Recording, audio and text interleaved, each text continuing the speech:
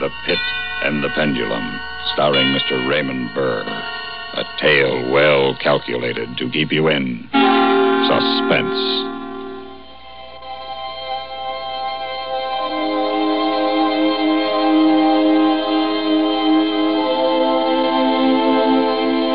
I was sick unto death with that long agony.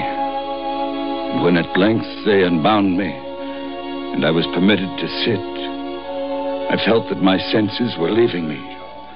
The sound of the inquisitorial voices seemed merged in one dreamy, indeterminate hum, from which emerged the syllables of my name. Jean d'Albret.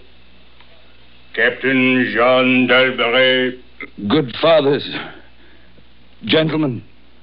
We hear you, my son. Even now, I have no knowledge of where I am, or to whom I may be speaking. You are speaking to Fra Pedro de Espila, prior of the Dominicans of Segovia, and Grand Inquisitor over all Spain. This, then, is the court of the Inquisition? It is. But I am French. I am a French officer. That is true. A soldier and creature of the arch-fiend, the Antichrist, Napoleon Bonaparte, who even now is at the gates of Madrid, while his General La Salle menaces our city of Toledo itself. Nonetheless, I am a prisoner of war. By what right do you try me in this court? Let the charges against the prisoner be read. Item, that on the 4th day of September, in the year of our Lord 1808, the said Captain Jean d'Albret did wed and espouse that most noble lady, the Doña Beatriz Valdez, niece and ward of the One moment. Your Excellency. This marriage was a deplorable thing, if you like. But lawful marriage, however regrettable in a case like this, is no sin or crime. There are other matters in the indictment. Then continue, but give us nothing that is not material.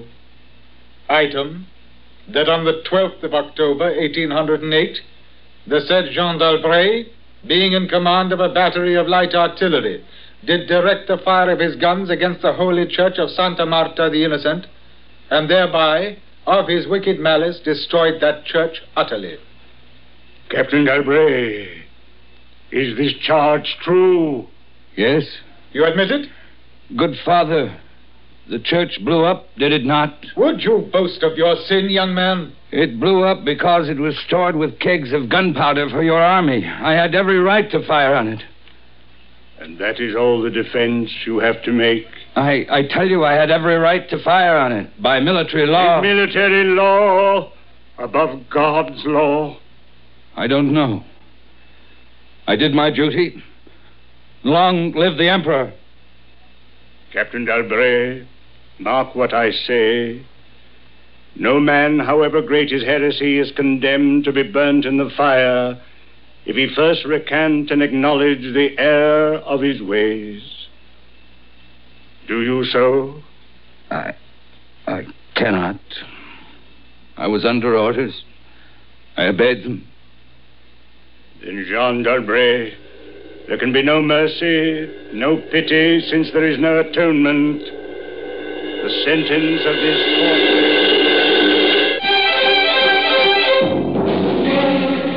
I never heard the sentence. I had swooned in terror. Yet, there are shadows of memory which told me indistinctly of tall figures that lifted me and bore me in silence down, still down, until a hideous dizziness oppressed me at that descent into the earth. Then, as consciousness swam back to my wits again, I opened my eyes to see darkness, a damp stone floor, and darkness. Oh, Beatrice, my wife. Did you call me, Jean? Beatrice, you? Here in the dungeons of the Inquisition? No, my poor Jean. I am only here in your imagination. Am I mad, then?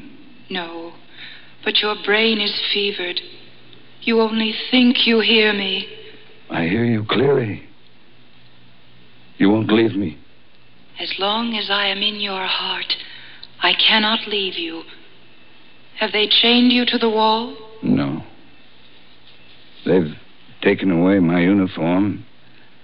They've given me sandals and a robe, rough cloth, but I'm unchained.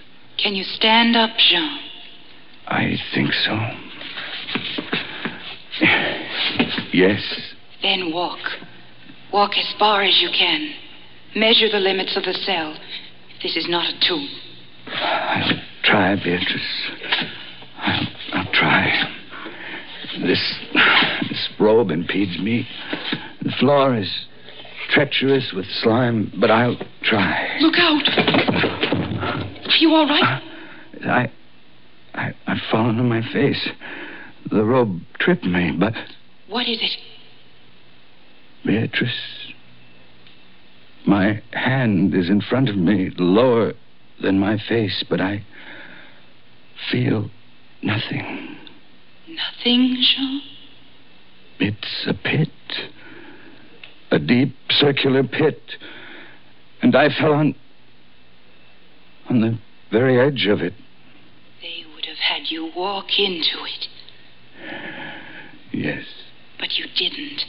You're saved. Saved, Beatrice? Saved? Saved for what?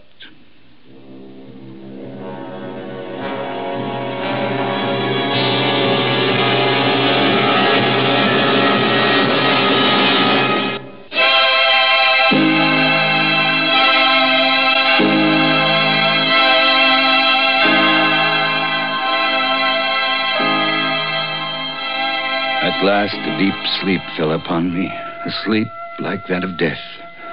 How long it lasted, I know not. But when I opened my eyes once again, I could see. Yes, see. My prison was large and lofty, its walls formed of massive iron plates. A wild, sulphurous luster, I could not trace its origin, lit up the dungeon and the circular pit. I could see, but I could not move.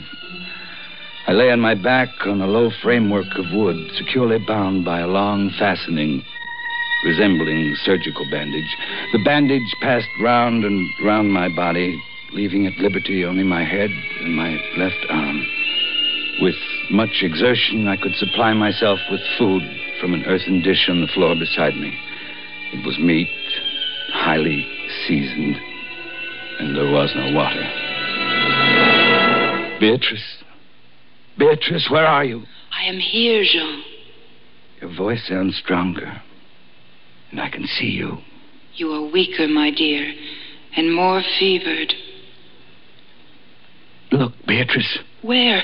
At the ceiling of this room, 30, 40 feet up. What do you see? I see, painted on the ceiling, a figure of Father Time. Yes, but this Father Time carries no scythe. He carries instead what looks like a gigantic pendulum from an ancient clock. And the pendulum is moving. Painting cannot move. Yet I swear the pendulum did. It swung a little back and forth, just like a real pendulum.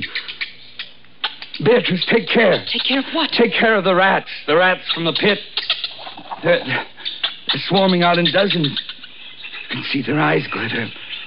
What do they want? They've caught the scent of the meat in the dish beside you. Oh, but they'll not get it. Now go away, you vermin. Goodbye, Jean, goodbye. Beatrice, I can hardly hear you. You're sending me away, Jean. Sending you away? My poor loved one. You can't bear to see the rats running about my feet, can you? Even when you know I'm not here. Beatrice? It's true, Jean. You're sending me away. Yes, it's true. The cell's swarming with vermin. There are others I would rather see here. I would rather see... You call me Captain Dalbray. Then in spirit I am here. Would you were here in the flesh, Fra Antonio. Listen, Captain Dalbray. Do you hear anything? Yes, I hear something. Turn your eyes upwards. Look at the ceiling. The pendulum. Aye, the pendulum. It has descended. Only a foot or so as yet. As you notice, it is not really a pendulum. No? No. Its underside is a crescent formed of razor-sharp steel. A ponderous weight, Captain Dalbury. Its movement is slow now, but soon it will take on momentum. It will swing wider and wider, and with each broad movement it will creep a trifle lower. Directly over you. Directly above the region of your heart. How long before? It will not be too soon. But how soon? Who can tell?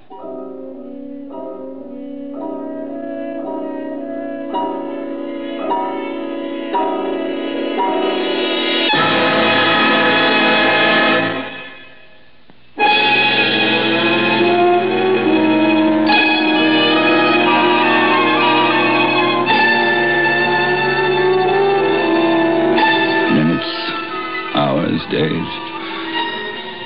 Who can say how long it was? It might have been many days before that hideous blade swept so closely as to fan me with its acrid breath. Down, still unceasingly, still inevitably down. Sharp steel was within 3 inches of my chest, and then, only then, Beatrice, Beatrice! I hear you calling, Jean. I am here. Oh, Beatrice. Is there no hope, my dear? How can there be? 10, 12 more passages, and it will fray the threads of my robe, only lightly as a razor in a delicate hand. There will be many more sweeps down before it bites deep. I can't escape it. And yet... if I could only use my wits... You kept me away from you, Jean. You locked me out of your thoughts. If I am here only in your thoughts, why should I fear the rats? The rats? They still swarm here? Across the floor and over the meat platter. They've taken nearly all your food. Yes, they're ravenous. They have sharp teeth. The meat is oily and spiced. If I take what remains of it, scatter you vermin. Rub that meat on the bandages that hold me here. Try it, Jean, try. Oh, it may be too late. If I move my body a fraction of an inch up... Try it, I tell you, try. Can I stand those rats crawling across me? Can the flesh bear it? One of them has leaped on the wooden framework. Another follows. They're gnawing at the bandage. 7, 8 more sweeps of the pendulum. Does the bandage give way? A little.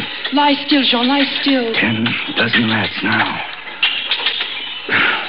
Is death, I wonder, worse than this disgust? A dozen sharp knives could do no better. The bandage is loosened to ribbons. If you move sideways carefully and drop to the floor. Beatrice, I can't move. My arms and legs are numb. There's no power The steel has frayed your robe. A moment more will be too late. Try. Then, with all the strength that is in me and the hatred I bear my enemies... You're free. A second time. Free. See, Jean, the pendulum stops. They're drawing it back up through the ceiling. Each move I make is watched. You never doubted that. No. Yet with all they could do to you, they have failed twice. They will not fail a third time, my dear. Listen, what's that? A groaning, a grinding as of metal. It is only the cogwheels of the pendulum. I think not, Beatrice. Why not? It seems to come from behind these iron-plated walls. It seems to shake the dungeon as a mill wheel might shake it. Stand up. Get off your knees. I can't, Beatrice. I can't endure anymore. Don't you sense even now the odor of heated iron? Heated iron? The walls are beginning to glow red. Oh, Beatrice, I have been much humbled.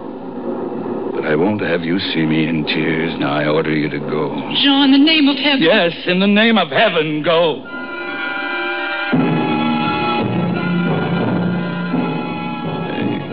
suffocating heat pervaded the prison. I could draw no breath of air into my lungs. Against the loom of that fiery destruction, the cool pit beckoned, hideous with crawling things. Does the pit please you, Captain Dalbray? You again. Do you find its contents pleasing? No more than your company. And how shall you avoid it? Look. This dungeon has changed its shape. That is true. The walls are closing in. It was formerly a square, and now it is flattening slowly toward the center. To force me into the pit? Of course. It will force you along with me. Again, apparently you must be told, Captain Dalbray, that you are speaking only to your own sick fancy. I am not here at all. And now, flatter and flatter grew the red-hot walls. I shrank back, but the closing walls pressed me relentlessly onward toward the loathsome pit. At length, for my seared and writhing body, there was no longer an inch of foothold. I screamed once. I tottered on the edge of the pit. I averted my eyes. Then, there was a discordant hum of human voices. There was a loud blast as of many trumpets. The fiery walls rushed back. An outstretched arm caught my own as I fell fainting into the abyss. The outstretched arm of General LaSalle. The French army had entered Toledo. The Spanish Inquisition was in the hands of its enemies.